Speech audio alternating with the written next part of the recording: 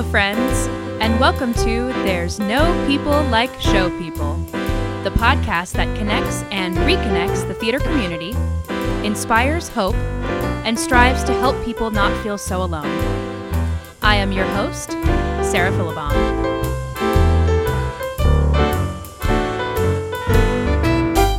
Welcome back, my dears. I just want to say this is the podcast where you just come as you are.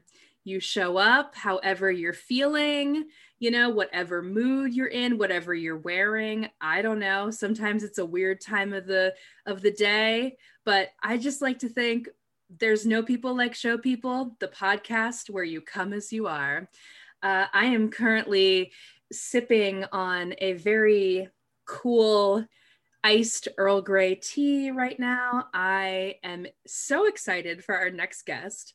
I'm in a fantastic mood because if you have been following along this journey, I have talked about this person in not one, but several of these episodes.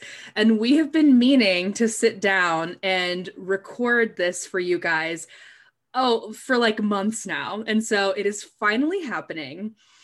He is one of my best friends, such a genuine, kind, talented, handsome gentleman, a ray of sunshine, the only person to have ever caught me in a cartwheel on stage. So guys, I literally trust him with my life. Welcome to the podcast, Luke Rose. Oh my gosh. Oh my gosh. I wanted to interrupt the intro, but then I was like, oh no, maybe I shouldn't. But me and Sarah, every time we see each other, and it's been a while, we always go, oh my gosh. The volume and the pitch just raises up. I know. And we're recording this over Zoom. And I actually really like, because both of us, we're just not afraid to be weird. In fact, I think that's one of my favorite things about you is that we're just both really weird people and we don't care. We let our freak flag fly. We let the world see it. We're embrace just it up, baby. Yeah. And so I love when when you get really close. Yeah, I'm a little away from the camera now, but I'll get closer. When you get really close to the camera so I can just see your eyeball. Yeah. I think it's so yeah. Sarah, I have been mentioned in other podcasts as I've been listening, and it gets really exciting. But I think it is the craziest thing that we were at Circa 21 Dinner Playhouse in the Quad Cities, in the second floor of the cast house, and I was like, oh, you don't know what podcasts are? And I was like, and so I was showing Sarah and I was like, they're free. You can just listen to anything you want. And I was like, there's a bunch of different theater podcasts. And then Sarah comes back to me a year later, being like, Luke, I've listened to every theater podcast, every episode of every one that you told me to listen to. And I'm like, oh, wow. I said, that's over 100 hours worth of content, maybe over 200 hours worth of content, probably over 250.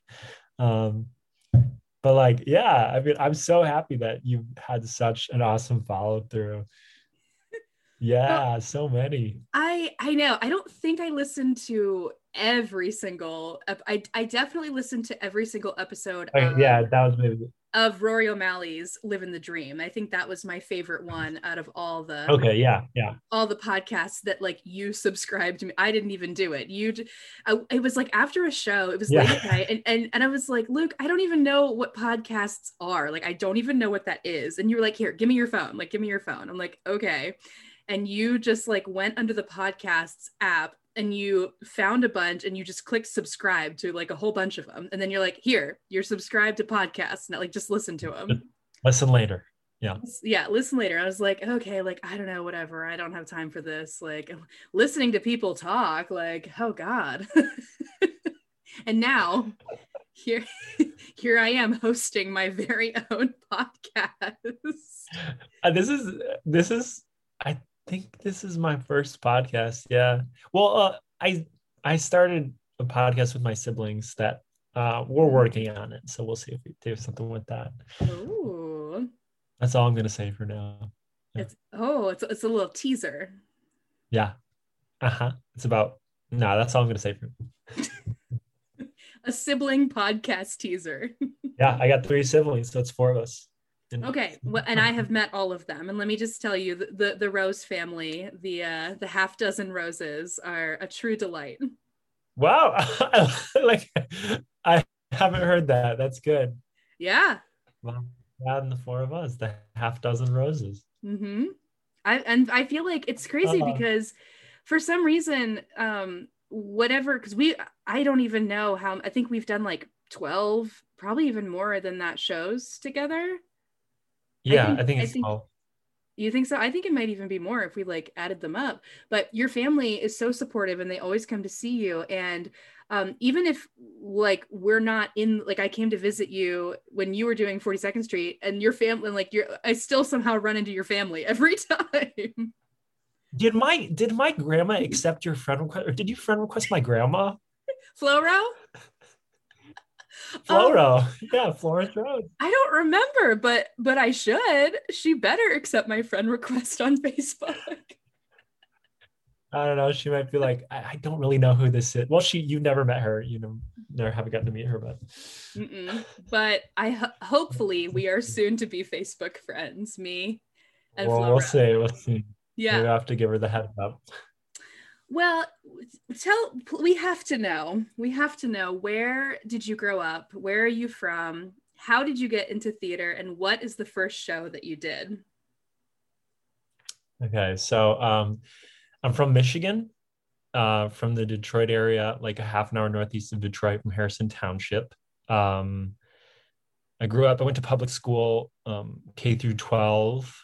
I started singing when I was like, I remember, in kindergarten and first grade, you just do music class, so you get to sing in music class, and I had a solo. I got like my first solo when I was in like first grade.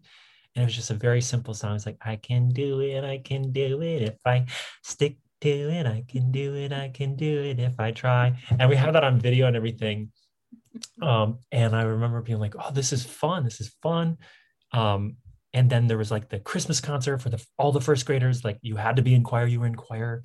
And then I remember after the concert telling my mom, being like, when can I get to like do the choir again? And my mom said, they don't have choir until fourth and fifth grade. And I was like, and I remember thinking like, oh man, I have to wait through second grade and third grade until fourth grade to do it again. And like, so I obviously really like singing that young. And then, so then in fourth grade, I got to do that. I also did, I did like a select ensemble, like children's choir at the community college as well. Like, I jumped super into that. I always forget about that, but that was for a year. But then, uh, where acting came in, we had a drama club actually at our elementary school, that actually disbanded in fifth grade, but in fourth grade it still existed because there was a parent who was like willing to direct it and do it all.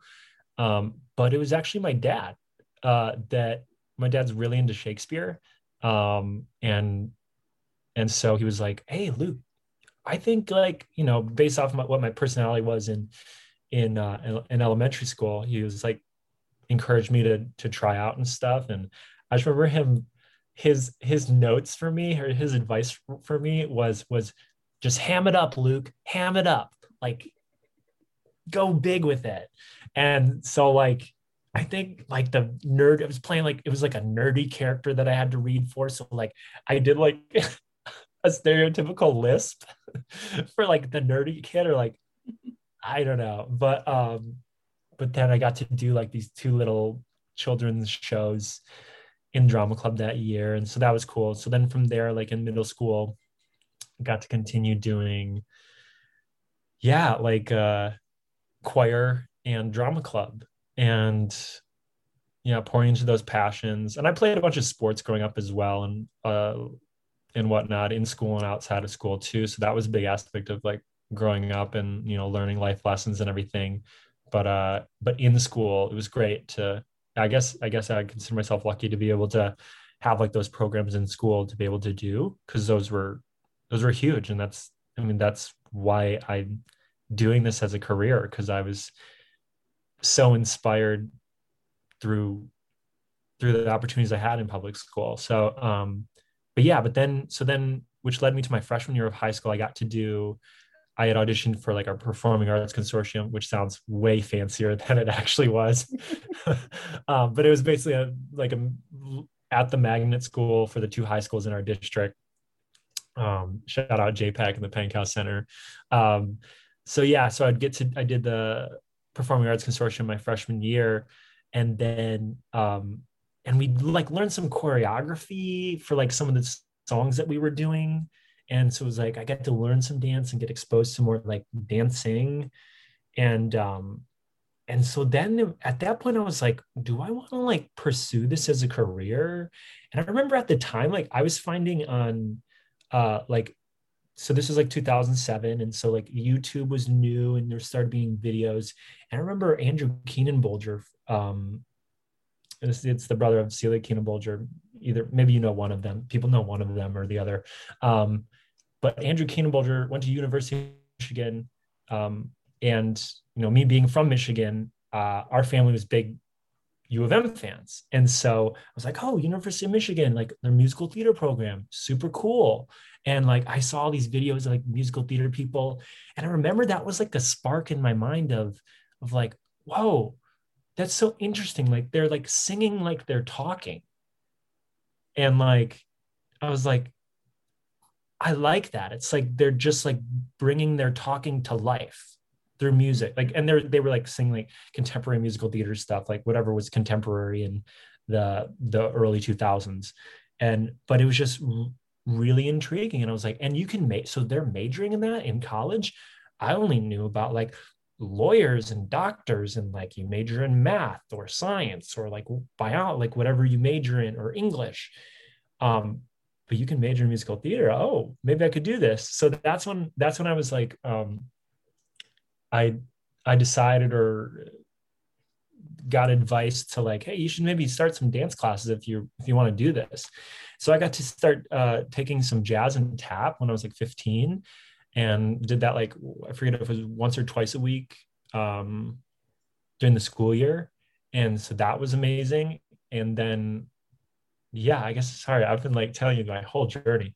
But yeah, so then that's basically how the triple threat aspect of like, not, I was going to say what I am, or at least what I try to be, came about. And yeah, and so then I went to Wayne State University in Detroit. It was a straight theater program, but I knew that I wanted to do musical theater. And we can get into that too if like we want to discuss like college stuff. And like I really wanted to go to musical theater. I obviously wanted to go to U of M. I got to audition for them, but that year, Michigan was typically taking like 10 men, 10 women, or 10 boys, 10 girls. And my year, they took 15 guys and 12 women because it was like such a competitive year or something. So, yeah. Did I answer the initial question? Yeah, yes, you did. Yes, you did. Well, and it's funny that you say that because looking back to my high school years, I applied for 5 schools for musical theater. Some kids apply for like 20 schools, which I think that is very ambitious and also very time consuming and a lot of money, like very expensive. Yeah. I picked 5. I applied for 5. And I think I got into 4 out of the 5, but I didn't get into my number 1, my top school. Oh, dang. I know, which was University of the Arts in Philadelphia. That was like my number 1 school. It was it was a major city, musical theater program. It was only a 3-hour drive. Like I didn't want to go super far away from where I grew up in Maryland. And I didn't get in. And I remember getting my rejection letter and being, 18-year-old Sarah being devastated. Like I'm sure. Oh my God, devastated. But I will tell you, like, I'm glad that like everything happens for a reason and everything works out the way that it's supposed to. And I got into Shenandoah, which was my second choice. And I ended up getting a half scholarship. So half of my tuition was paid for. And so I'm so grateful that I didn't graduate in like over $100,000 of student loan debt. Yeah. that's something that I'm realizing too, of like, I remember my dad saying, Luke, yeah, like University of Michigan, that's going to be a lot of money. And I was an in-state kid. Most of the people who do musical theater at University of Michigan are out of state, having out of state tuition. Like, Mm-hmm. like, and I was like, but dad, like if I go, that'll help to set me up and like get really good training and this and that. Um, but what was the point I was going to make with all that? Oh yeah, in terms of like coming out of school with debt, like I realized I had some scholarships as well at my school. I was able to, because I had not as much, I was able to just become debt free, which is Mm-hmm. exciting. That's a Amazing. cool 2021 thing. Anyways, Yeah. but Congratulations. like, thank you. But I was like, it's interesting. I feel like I have a good, solid restaurant job here in New York that brings me in a good amount of money, and I keep my rent low. And so I was like, I feel like I could have paid this off sooner. And I was like, why didn't I? And I realized, well, it's because I was living out my dream. Like, and so like I'm sure for you, like if we're making these like small paychecks or smaller, we're getting paid to do what we love, which is amazing. But like we're getting these smaller paychecks. Um, Thankfully you're not typically having to pay the rent because all these theaters are providing housing for us. But like if you're graduating with 60, 80, 100,000 or more dollars of debt, like that is difficult to pay off. Like, Yeah. uh, yeah. Yeah. Yeah. It really When, is. with making a theater salary, like, Right. because there's many side jobs. Like if we just go with the stereotypical restaurant job, like if you're getting some good tips that you're at a good restaurant, like you you make more money. Like even though I'm not paying rent when I leave New York and I sublet my apartment, um, I'm not actually saving as much money. Like when I live in New York and I work in New York, I'm saving more money than when I don't pay rent and I go off and do a theater job. Isn't that weird? Yeah. But it, I mean, it makes sense to It me. makes sense though. Yeah. Yeah, it really does. So, Yeah. where were you? I feel like we got to talk about the big P word, the pandemic. Let's talk Oh, about that, oh no. shall we? Oh no, no. God, please no. Yeah. Where were you when the pandemic started, and how has your, because I know you went home for a while to I Michigan. did, yeah. Yeah. I was in New York. I um I kind of got a little sick right before. So like I said, I was in New York. I got a little sick before everything shut down in mid-March in New York. And I remember telling my roommates, I was like, hey, I don't think it's this coronavirus. Like, I think I just have like a winter fever, which it was very possible. But when all the articles started to come out about like, yeah, the virus is probably in New York in like early January, if not December. And I was like, then that is very possible that I might have had it. Um, so I've been wanting to get tested for antibodies to see if the antibodies are still there in my body. But yeah, restaurant shut down. Like there was an email that came out on like the Saturday night. We shut down like the day before they gave the mandate for the restaurants to close indoor dining. Um, and then yeah, so I just feel like at the time after things closed, I was like, cool. I was like, well, cool. This will open up my free time to make sure I get to all the auditions this upcoming week. And then slowly but surely, like from like Sunday, what was that? Like Sunday the 15th of March into Monday the 16th and Tuesday, like all the auditions were canceled, postponed, canceled. And so then it was like, cool, I don't have a job. I There's no auditions, which is the main reason why I live in New York, to have the access to these auditions. So then I was like, I feel like there was also like whispers of like, oh, maybe they're going to shut down interstate travel. And so then I was like, you know what?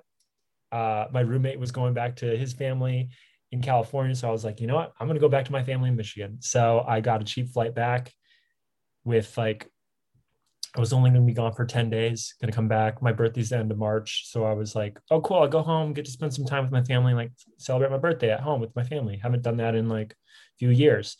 And then I postponed my flight, postponed again, cancel my flight. Thank you, Southwest, for being amazing with change fees and free checked bags. Look into Southwest if you haven't, people. But yeah, and so I ended up being in Michigan for like 5 months. Come summertime, had to buy just some, I had like only one pair of shorts with me and like a few t-shirts. And so like because that was just my circumstance. I was just, I don't know, stuck in Michigan or just waiting to go back, finding the right time. I was like, might as well spend time with my family and have like the space of Michigan. So it was great. I mean, in terms of theater, I had booked a gig at the like I looked back at my emails. It was like the first week of March. I had booked a gig that was going to be in September, October. And obviously we're past September, October. Did it happen? No, it did not.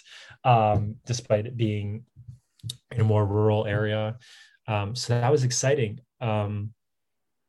Yeah, I was going to get to play Sherlock Holmes. So that was super cool.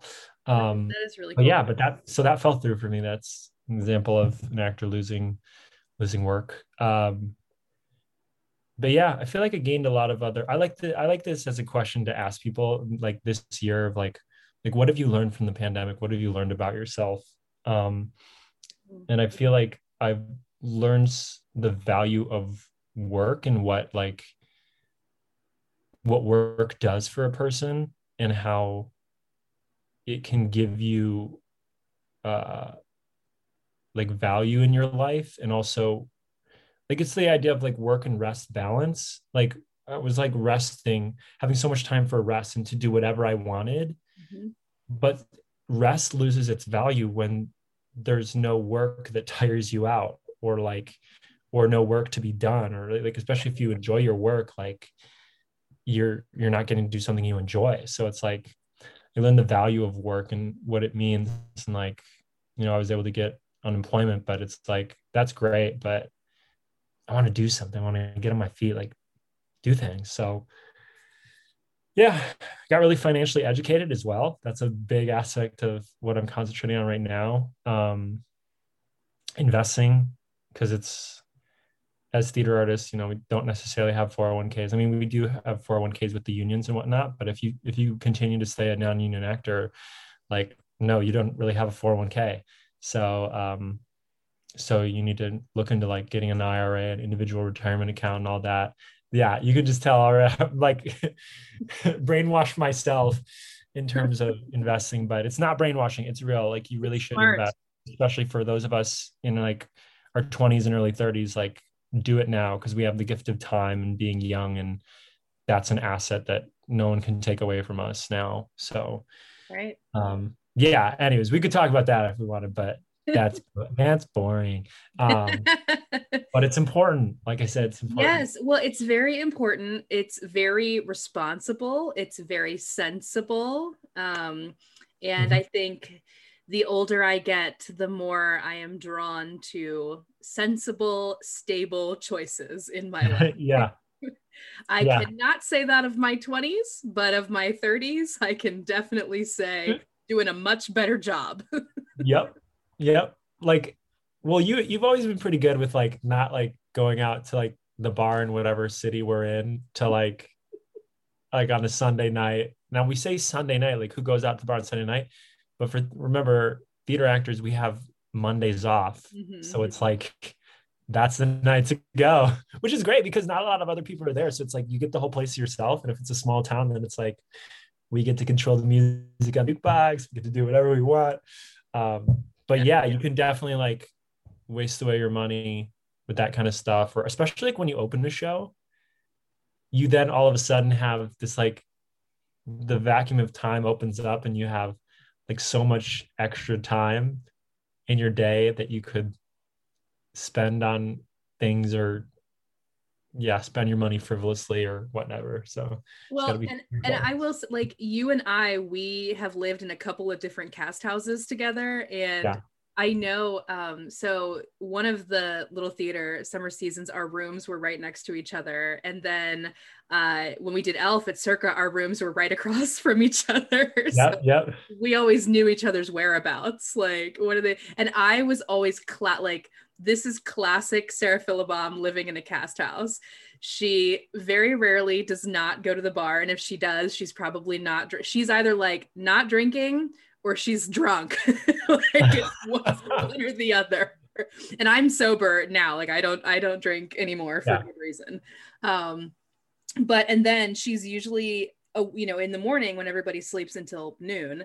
I am almost always was the first person awake because like I had things to get, like I need to go to the coffee shop, I need to go to the gym, I need to take a shower, I need to work on whatever I need to work, like auditions or video submissions or my website or my, you know what I mean? Like I've got stuff I need to get done before the shows. Yeah. And then you would get back from your errands or your like great schedule and it'd be noon or 1:00 and you'd say, how's your day been, Luke? And I'd say, I just woke up 15 minutes ago. I'm getting better with honestly, I am getting better with my sleep schedule and realizing that that's another lesson I've learned is that I am productive. I do feel productive at night when there's nobody around and I can concentrate and it's just like quieter and I can do whatever I want.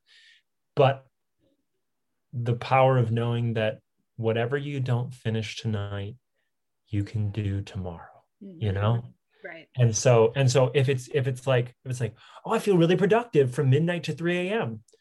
Well, why don't you go to and then sleep till 11 a.m. Well, why don't you just go to bed at midnight, wake up at 8 a.m.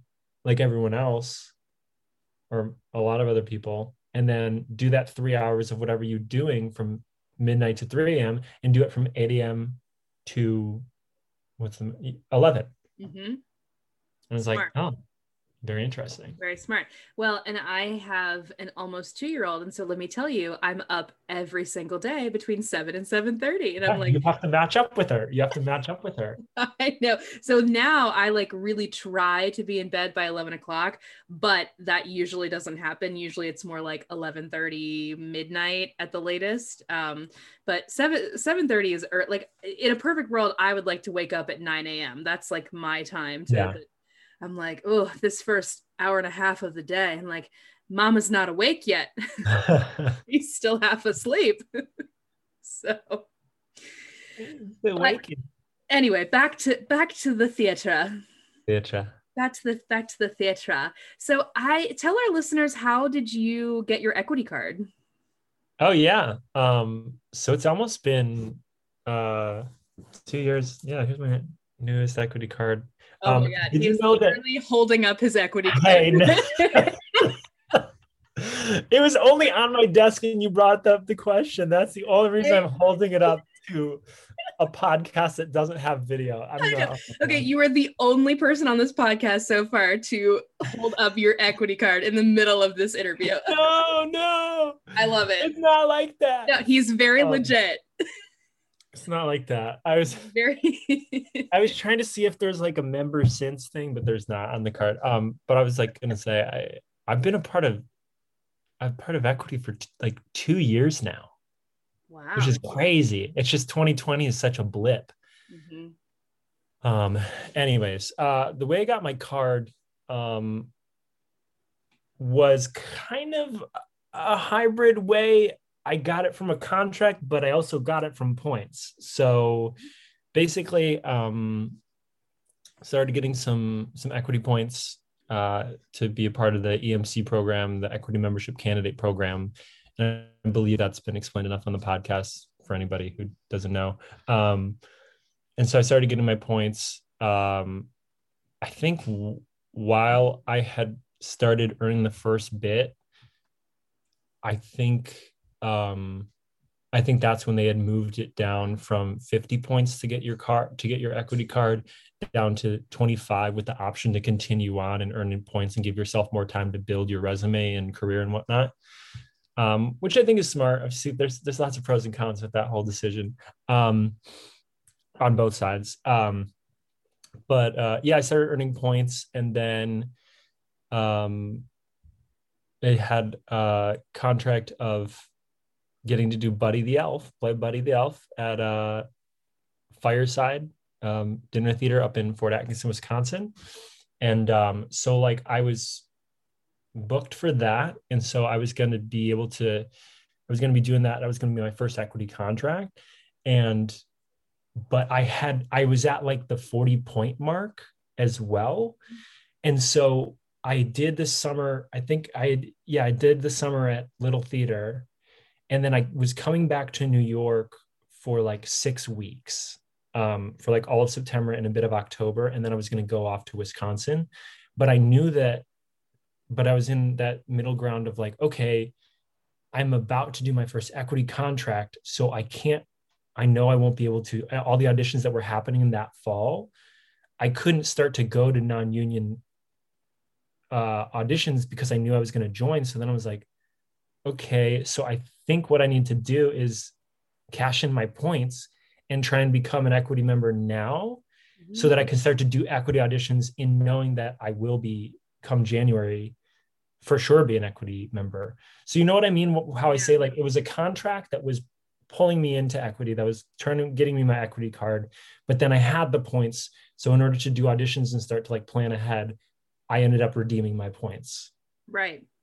Very interesting way about it. Yeah. So it was kind of like a hybrid of yeah. Like, I mean, it would have been unfortunate if I was under 25, because then it would have been like, oh shoot, I know I'm about to become equity like come January, but like I wouldn't have been able to like, get on the like get appointments or any like get on the equity alternate lists at EPAs and whatnot, or get into the equity groups for like ECCs and whatnot. So I was grateful for that. Yeah, I mean, earlier on, like 2 years before that, I actually was offered it on a contract. And this is before I had any points, and I was just thrilled. This was for Pioneer Theater Company, getting to do the Will Rogers Follies. I was one of the Wranglers. Amazing contract with amazing friends I made from that and colleagues. So, but yeah, they called and offered me. They said, and I was like super hyped that I was getting the offer, and I was like, sweet, I'm gonna get to earn some EMC points. So I confirmed that on the phone, and then the company manager was like, yes, that's a possibility, but I also want to throw something else at you. He said, we can like, and gave the whole deal, and basically was like, and by the end of this, we'll give you your equity card. How does that sound? And I was like, whoa, did not expect that. And I was like, yo, I've only been out of school for like 2.5, 3 years. Was like still building up my resume and whatnot, and wanted to just get more experience. And so I said, that's cool. Is the EMC option still open? And like this dude is like, more on the like company management side, like from a business aspect. It's like he's giving me a promotion. So why wouldn't I take the promotion? But the thing is, in the theater industry, that's not just a promotion. Like, it's not just that, sure, you might be getting paid more money. Like, that's a big career decision to like decide to join the union and all that entails, just because like, you're jumping in with like a big pool of people, of everybody who is on Broadway, everybody who's ever been on Broadway, and whatnot. So yeah, it was interesting. Yeah. What are some things that you have struggled with when it comes to this career? I'd say probably kind of letting go, kind of dialing in on my type a bit.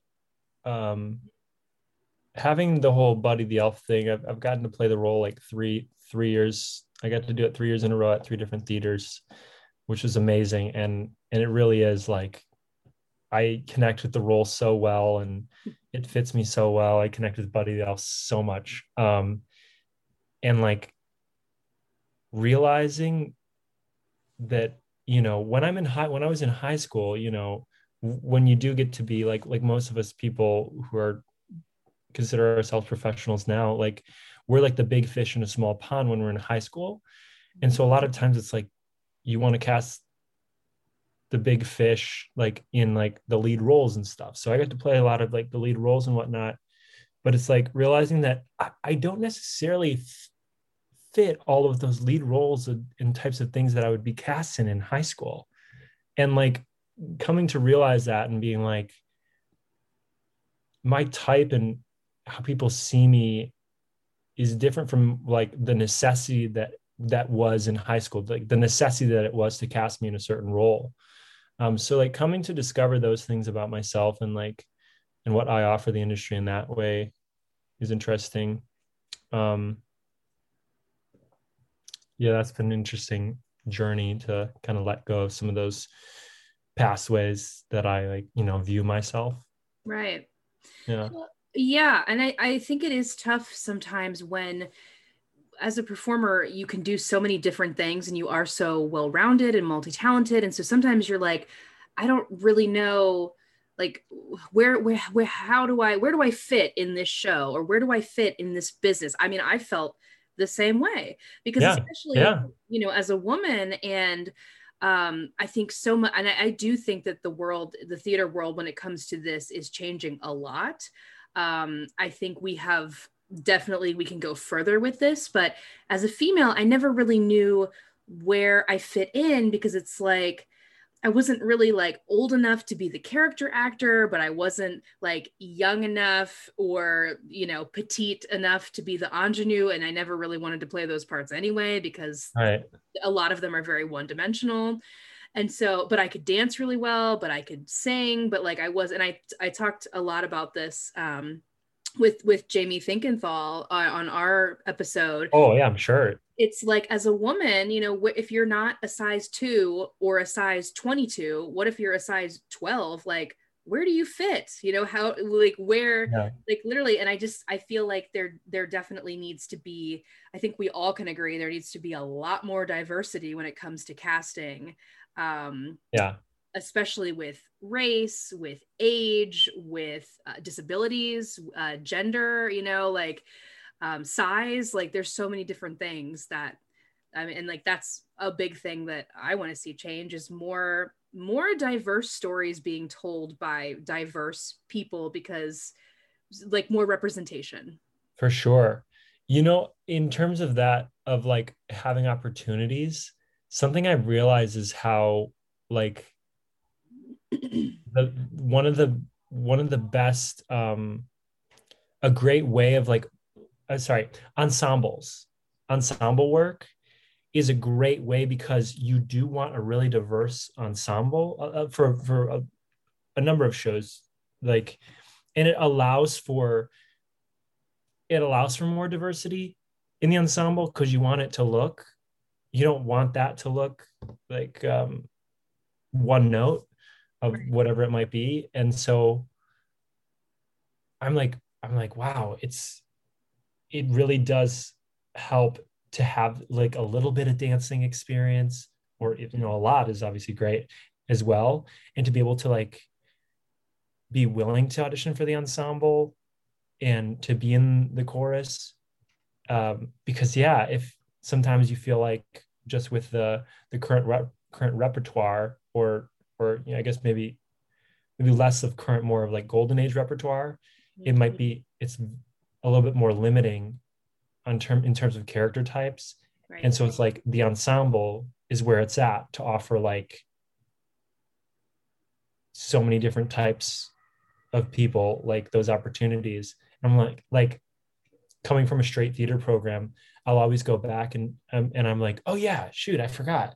I've just been grateful enough to be doing like musical theater stuff since being out of college, but this is a straight theater program. I was like, oh no, like all these people graduating, like I hope that they can sing a little bit and do like some musical theater, Yeah. because and do some dancing, because like I feel like that opens up so many opportunities Mhm. um to be able to do ensemble work. I don't know, I'm kind of blabbering on, but yeah. Yeah.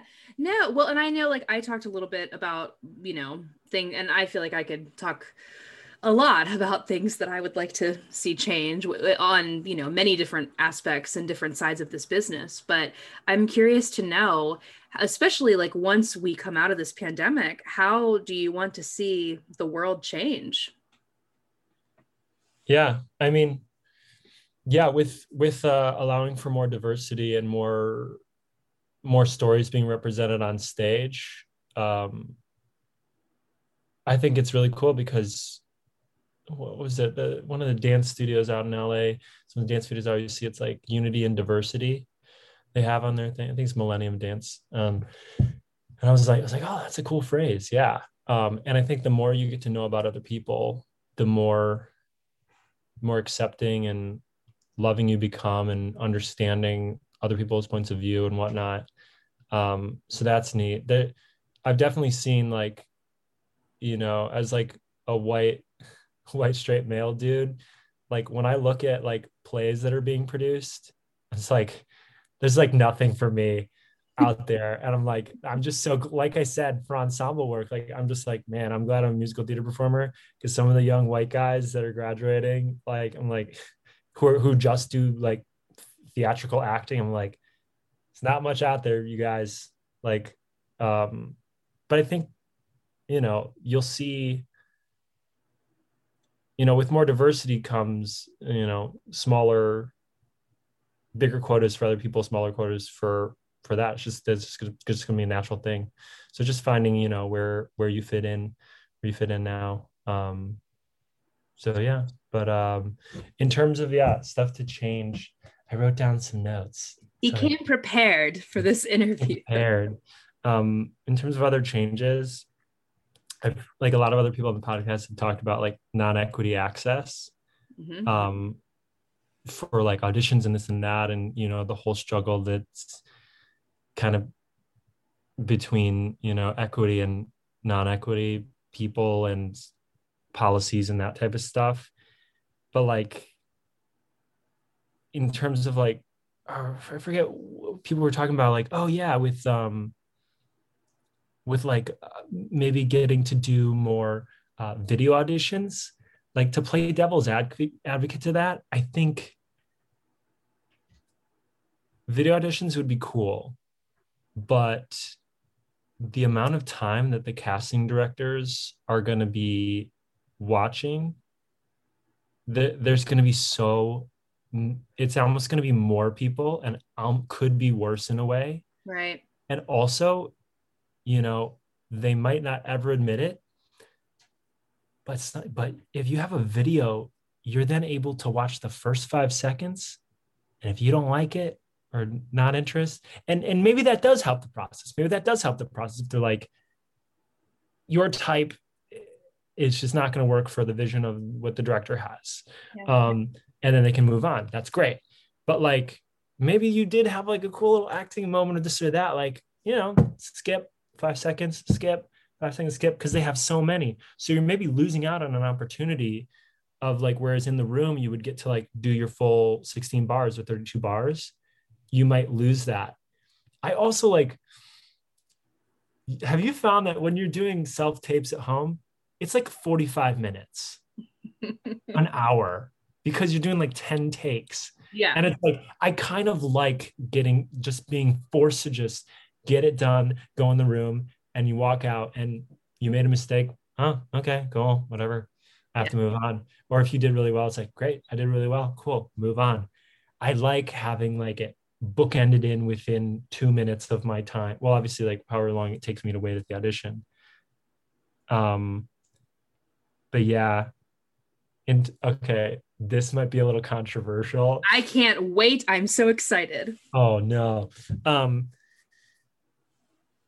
So I feel like in terms of the theater community and the industry, I think there needs to be less theater and musical theater programs in the US. I think there needs to be less. And I know that might make me seem like what do you mean by that?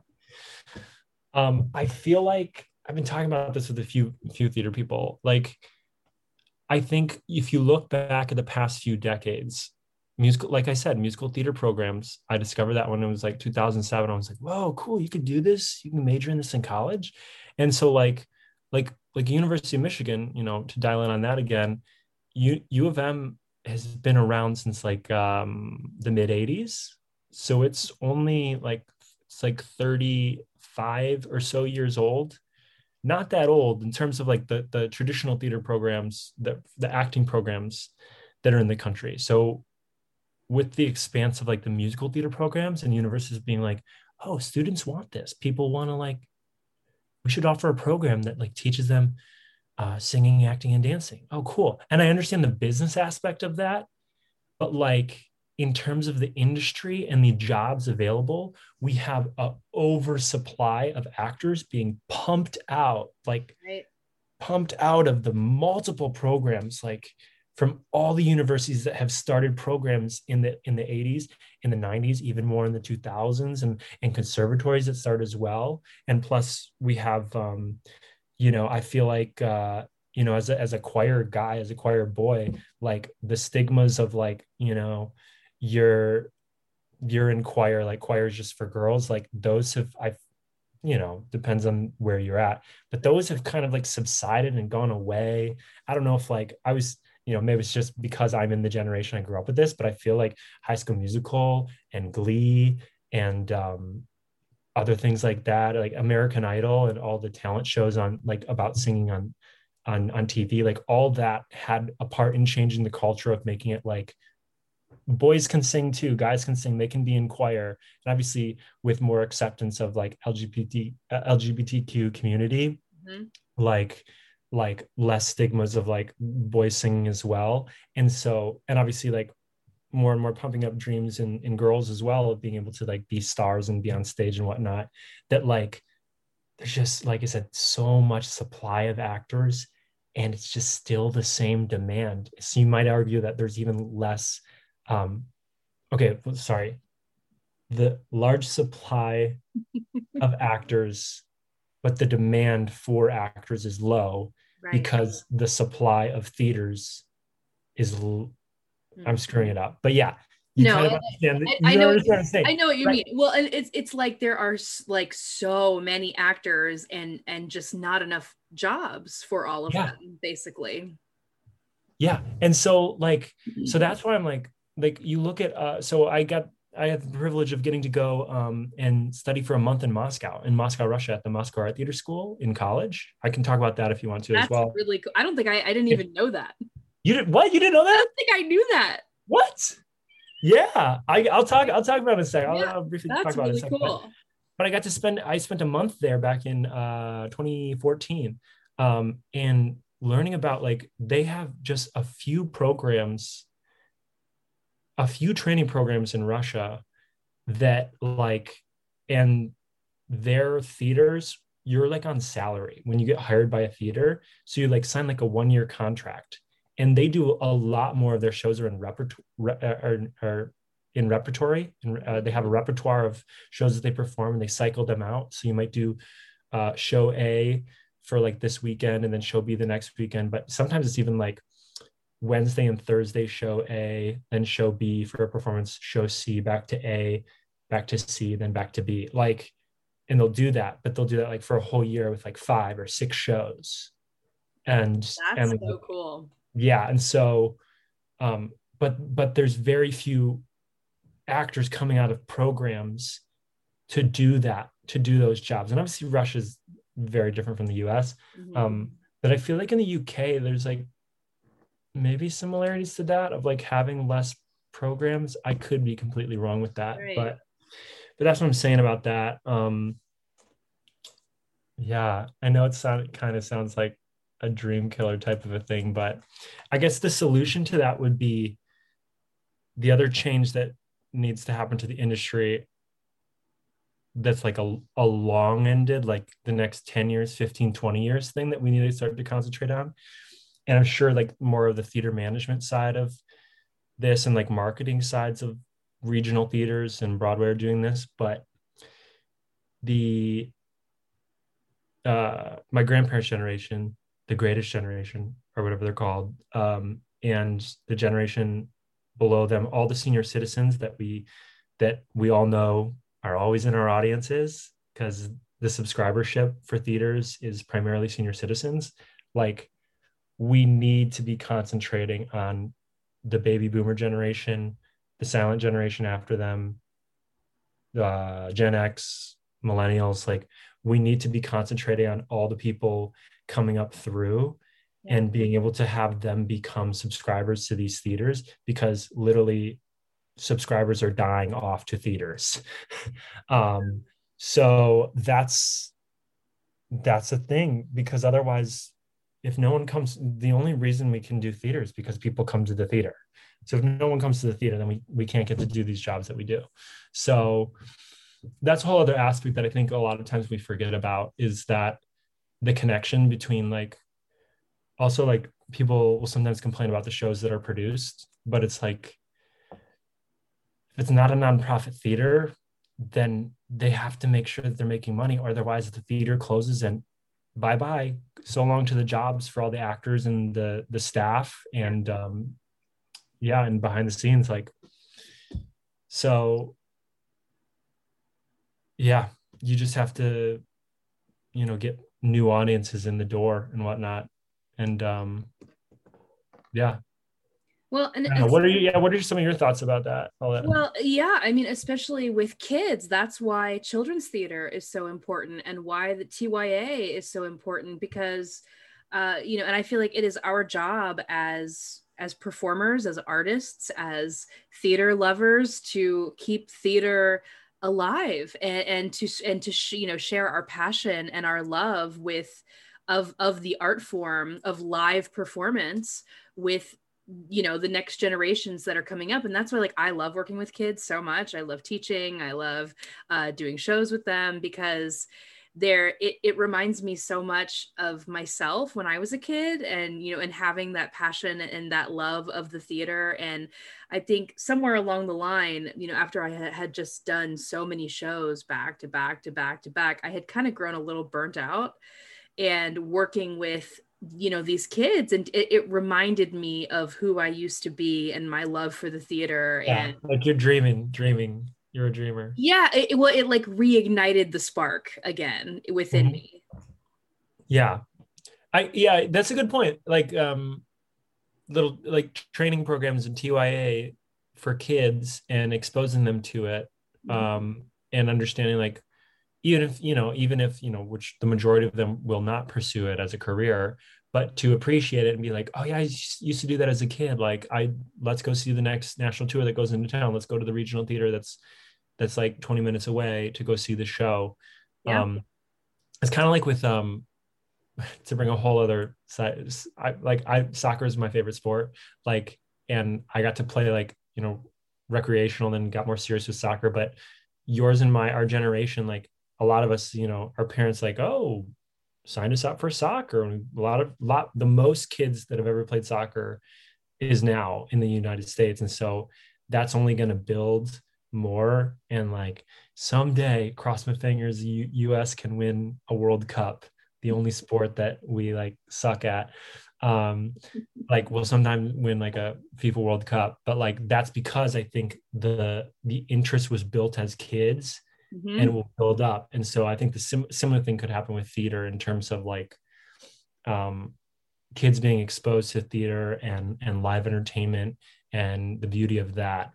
It's going to be very interesting in terms of, like, the pandemic, with so much entertainment online and streaming and TikTok and everything. Like, I'm very curious, and how, people becoming homebodies, and how you sometimes, like, you get into a rut where it's like, do I want to go out? Like, no, I just want to stay at home. That's going to be the struggle of, like people watching something on Netflix or on Disney Plus or whatever streaming service they're watching, like, staying home and watching on there, or going, or having to get some clothes on, get out of your pajamas, like, Yeah. get in the car. Oh, did you buy tickets yet? Oh, how much are the tickets? They're $40. They're $70. They're $120. Like, should we go out and do it and make a night of it? Like, that's going to be the struggle.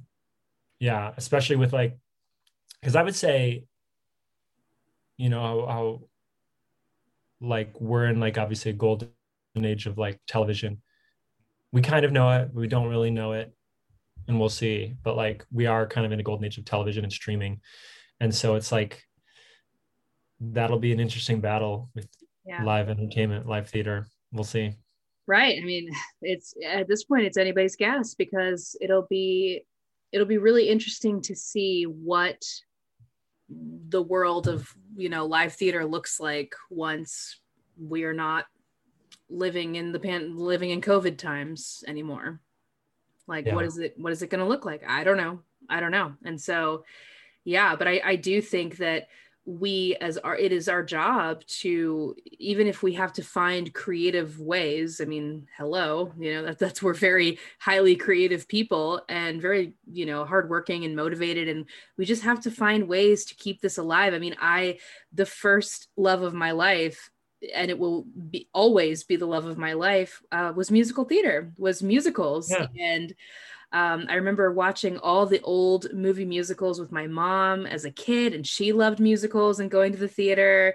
And, I took my first dance class at age 4. And from there, it was just like, I mean, I've been doing this for over 30 years now. And I just can't even really imagine doing anything else other than performing, directing, choreographing, teaching, recording this podcast about theater. It's all sort of keeping this art form very much alive. Yeah. Yeah.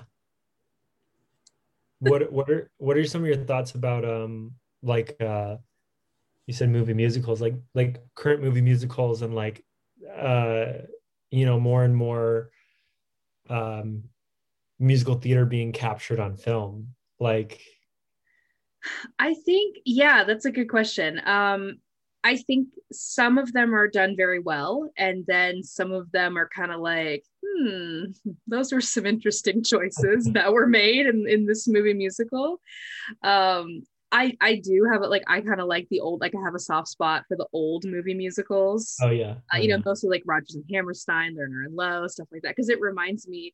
I mean, I remember we would go to the beach every summer and we would have the cassette tape of Jesus Christ Superstar. And so I was like a 7-year-old, singing Jesus Christ Superstar. And Rent was my favorite musical from, I think, like age 9 to age 14. So here I am, a 9-year-old, a 4th grader, singing Seasons of Love. You're like, we're not gonna pay. We're not gonna pay. And you're like, you have no clue what rent is. No, yeah, isn't that so funny? Like, I mean, like, just like obsessed. Yeah. Like, any cat, even like, and now, and I just watched The Prom on Netflix. So good. Yeah, I need to watch it. Oh, it's really, really, it's so funny and like uplifting and like such a great message. And now I'm just like listening to the original Broadway cast recording of The Prom and just loving it. And so when I got to see The Prom on Broadway, and I happened to be in the audience the night that I don't know who's the producer of it. He produced Glee, he produced American Horror Story as well. Oh shoot, his name. Ryan, the producer. I don't know. Forget what's his name. Okay, he's looking it up. He was announcing. I was there the night he announced that they were going to be filming The Prom, and going to be putting it on Netflix. I was like, whoa! And we had some crazy like A-list stars in the audience that were like there to like celebrate. It was like a special fundraiser night. I got to be there with Broadway for All. Look up Broadway for All if you don't know what it is. It's super cool. Helping to diversify the American stage and screen. Yes. Broadway for All. By training the youth of today for tomorrow. Are you still looking up this producer? I am. I can do it. Produce. You could do it. Ryan Murphy. That's what it is. Ryan Murphy. Ryan Murphy was there. Because he was producing the movie, and then Casey Nicholaw was on stage with him as well, who directed the Broadway production. But yeah, it was a cool night, cool theater history night. Amazing.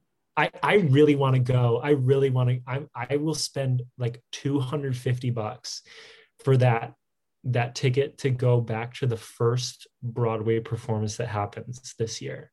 Yeah.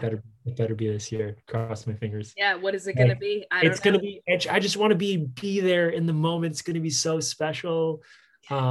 It might be Hamilton. Like if Hamilton is sticking their foot down to like still open on the 4th of July, like they announced, like then it might be Hamilton. It's the first one. I Yeah. think obviously Hamilton made back all of its money in under a year.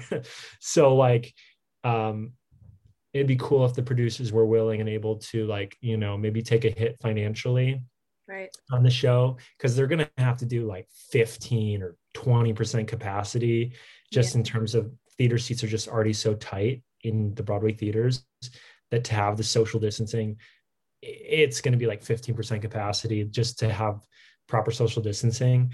But if they can do that, I feel like it'd just be a nice like pick me up for the whole industry, and just like just a self-esteem boost for everyone to just be like, hey, Hamilton's open, the first Broadway show is back, like this is a good sign, we can do Right. this. So I would love to be there. That'd be so cool. Yeah. Oh yeah. Oh my God. Me too. I a couple of years. Yeah, I mean, you could come, you're in Maryland. Yeah. Yeah. I'm not that far away. Like all your stories, like I every year I would ask for my birthday, I want to see a Broadway show. No, Sarah, you're not seeing one, you're seeing four, baby. Well, it's still true. Like, No, yeah. there's been so many years of my life where I'm like, if there's only one thing that I can do this year, like a couple of years ago, I thought the one thing that I want to do, I think this was in 2017 or 2018. I was like, I have to see Bette Midler in Hello Dolly. And I did. And I got to see her and it was incredible. And then I really want to see the revival of Music Man with Hugh Jackman and Sutton Foster. Like I Oh yeah. really want to, like, I love the Music Man. Like really want to see that. It's like that's the one thing I want to do in 2021. If it's still happening in 2021. Super cool. We don't know. What do you have any advice for the youth of today, Luke? Hello, youth. Do we have any youth out there? I do. After saying that, I think they should not have as many opportunities for theater programs. Do they want to hear my advice? Yeah, I no. do.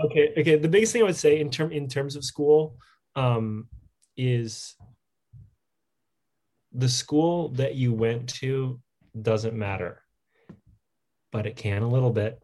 But like I said, it doesn't matter. Like it's the audition that's going to count most. So basically, you just want to be concerned with the training. The training is the most important, and based on different circumstances, like maybe you're going to a school that's not your dream school, but I encourage you to like make your education your own. Like you're in control of your own education.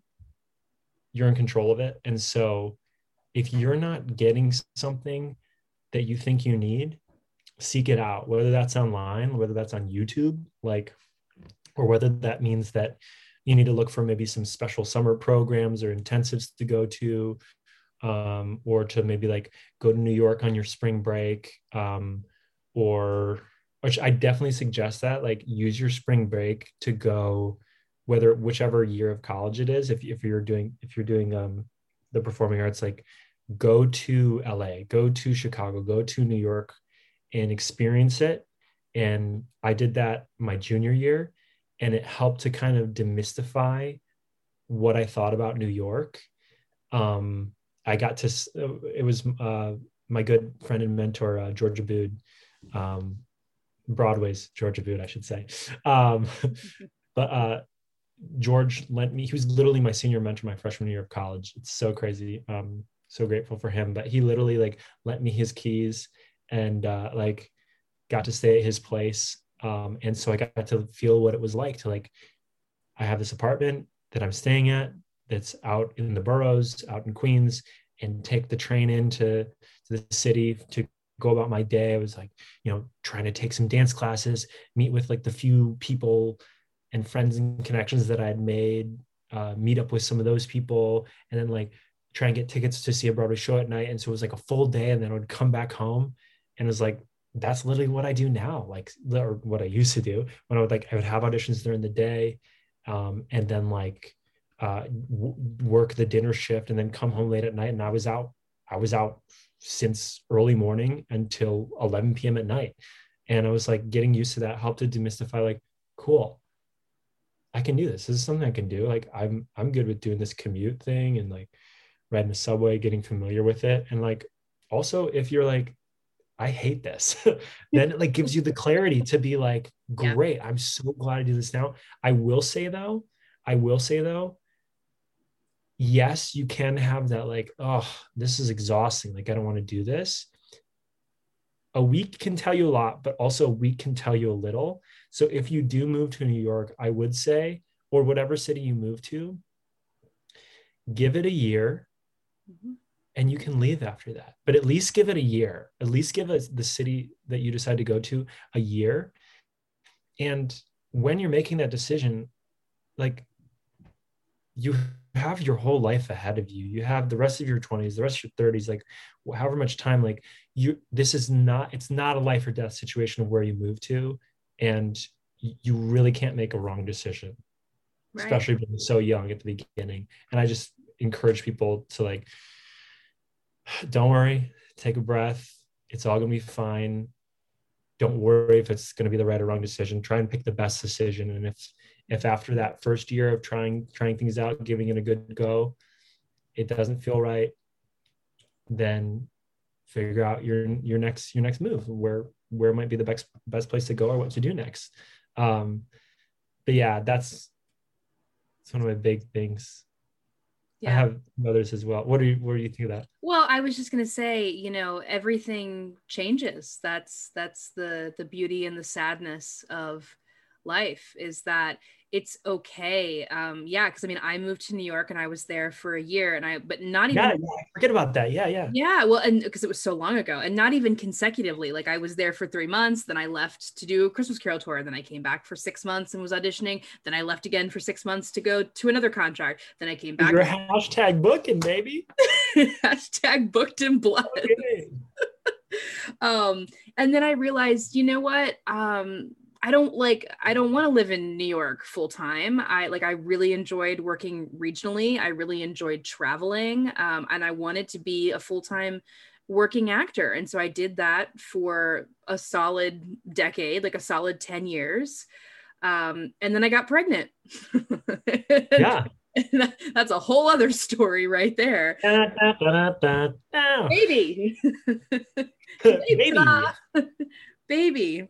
And then a beautiful stork, flew in from the. And I was about to sing at the opening of Wicked, "It's green," and I was like, no.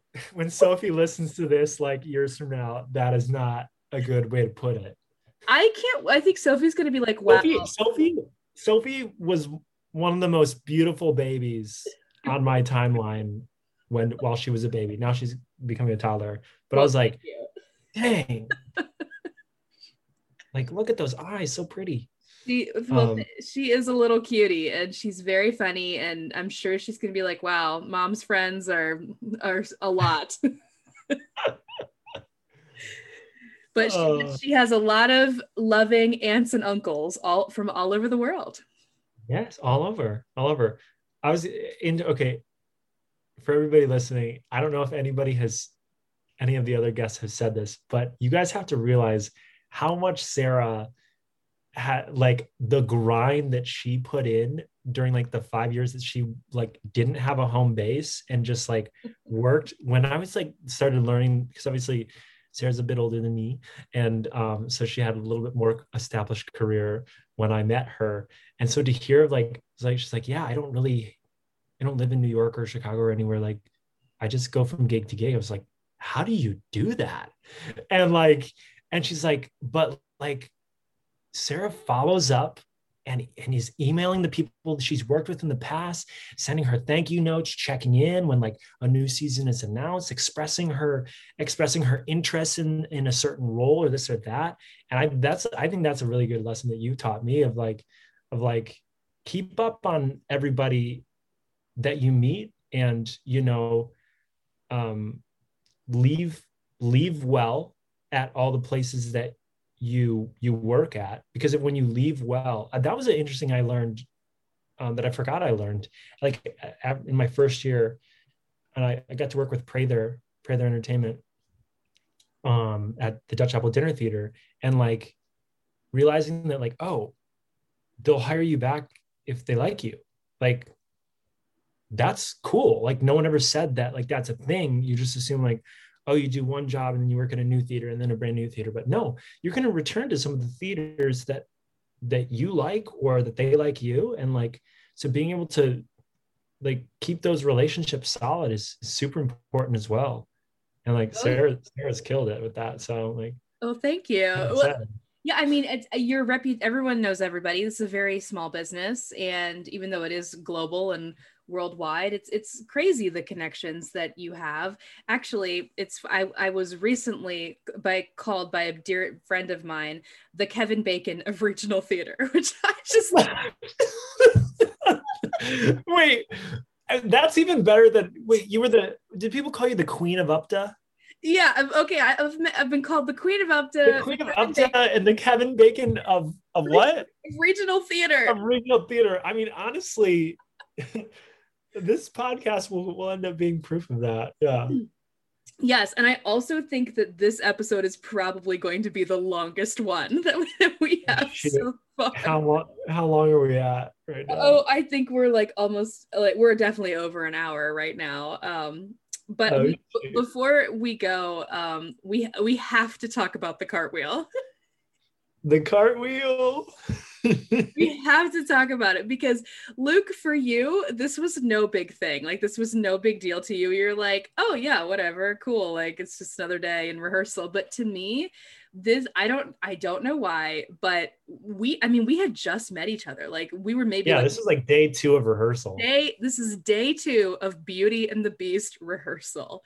We were doing the Gaston number.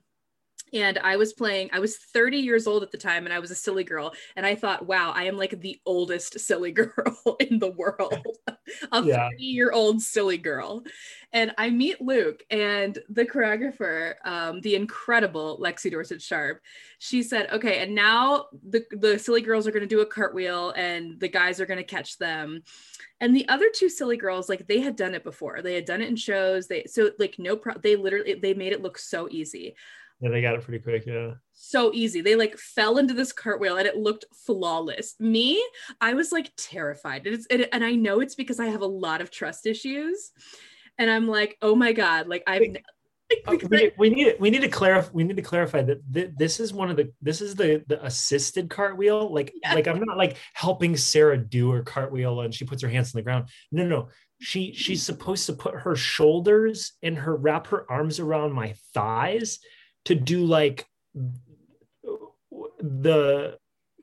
what is it? Is it what is the front foot where you do the cartwheel but with no unassisted? That's an aerial, right? Well, yeah, an aerial is with no arms. Aerial over the guy's crotch in a weird way, like, or girl or whoever is assisting you with it. Like, it's kind of like a carnival circus kind of trick, clown trick. Yes. But yeah, so there's already like that whole aspect of like, okay, cool, I'm helping you get over, and I need to squat down so that the shoulders can like land in like on my thighs, right? So that it's like you get you over, right? And like figuring that out. But like yeah, it basically, if you are it's like a dance lift, and so if it's like a lift. Like the guy has to do like a grand plie squat, like a sturdy position, and the girl, like, I had to like fiercely hurl my body at you, wrap my arms around your thighs, like my head was like in your crotch region, and like kick my legs over, Yeah. and just And I would grab your corset while you're upside down and like in a corset. that's the way over. Because yeah, you were in a dress and it was like it's heavy clothing too. It's not like Yeah, just a being wig, in like a corset, a like skirt, a bustle, like yeah. yeah, like that easily added 5 more pounds. And so, and like just pray and hope that I didn't kick you in the face, that you didn't drop me, which you never did. No, no, no. No, you never did. And I just felt so, and we worked on this so much. And I mean, again, this is a person, like, we had just met, like, this was my first like our introduction to each other was like, hey Luke, oh, we're doing Beauty and the Beast, and now let's do this like terrifying circus act dance lift with each other that I've never done before. Okay, cool, like, nice to meet you. We practiced every single day, I think for 2 weeks. When we got into performances, it still terrified me every single day, but we still did it. We warmed it up. Yep. Yeah, we did it every day. And like I just felt so proud of myself for like doing that and for getting it, and for it like actually looking pretty good. I have a video. Yeah, we have the video of us doing it together in rehearsals, that the oldest silly girl in the world did this cartwheel dance lift. And I just have to say thank you so much for being one of the most, because you just made me feel so safe and comfortable. And I was so honest. I was like, look, Luke, this terrifies me, so like we need to practice it a lot. And you were like, sure, no problem, like let's just practice it as many times as you were like, we're gonna get it, Sarah, we're just gonna do it as many times. You got this. Yeah, you're like, we got this. And so you just put all of my anxiety, you know, like you eased you calmed the anxiety. And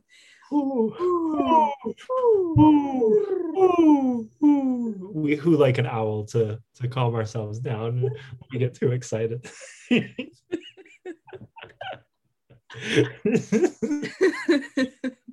And I just feel so lucky that we, over the years, we've continued to come back into each other's lives a lot, and we've continued to be able to do a lot of shows together. Yeah, I think yeah, I did have a record with Corey John Hafner for shows, but then you broke that. So you're my record. Most shows with Hold On. Yeah. I didn't know that. I'm pretty sure.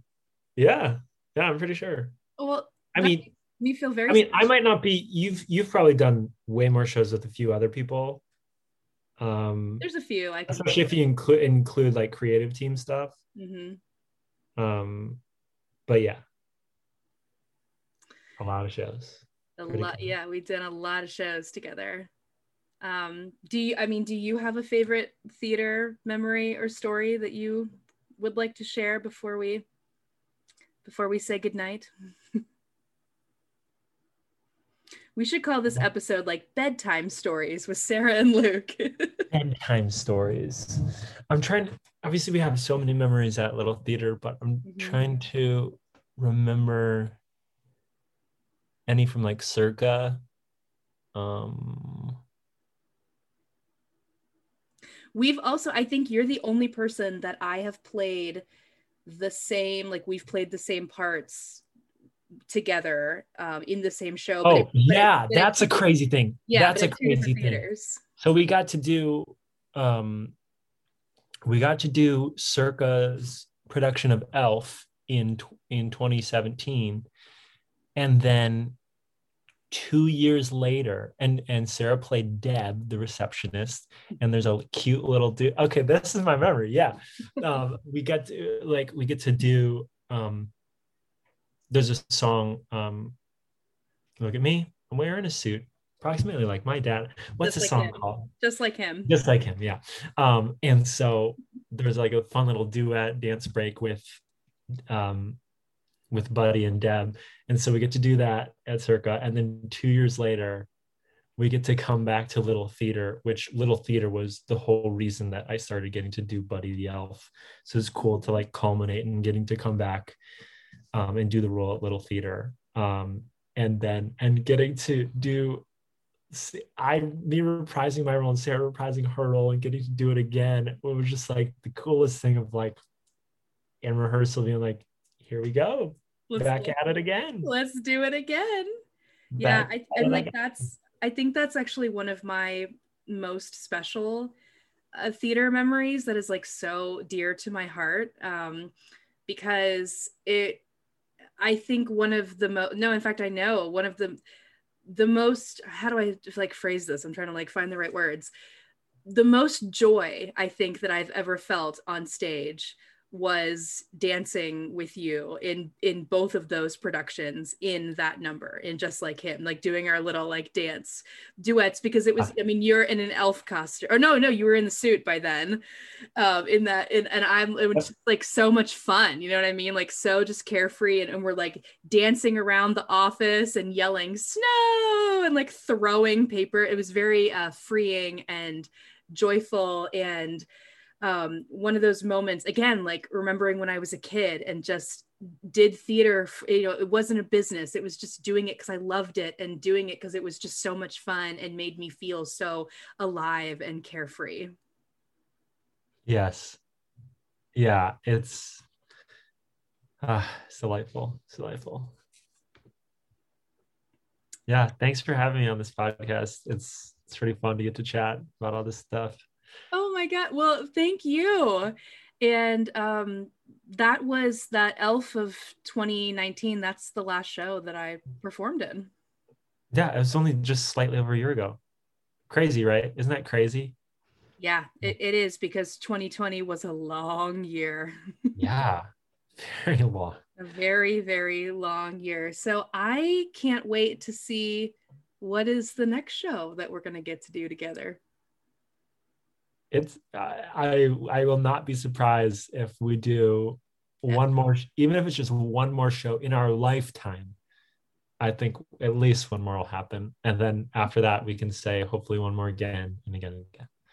Well, I thought you were going to say like one more Elf again. I mean, Elf is definitely possible. Yeah, that's probably the most likely possibility. Yes. So like, we're looking for Luke, we're looking for a Deb. Do you know of anybody? I know just the person.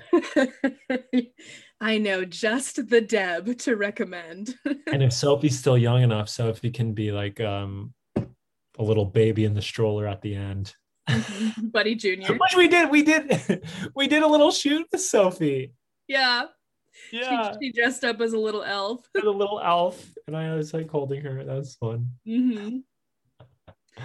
Well, thank you for setting the record of the longest episode of There's No People Like Show People. Oh boy, if this is maybe 2 parts, we'll see. But however, I don't know. But every second. Oh yeah, if you're still listening, you can take it off of double speed mode now. We're done. This is officially the end of the longest episode of this podcast. Thank you so much, my dear, beautiful friend. I love you. Love you too. Thank you. You're welcome. Thank you.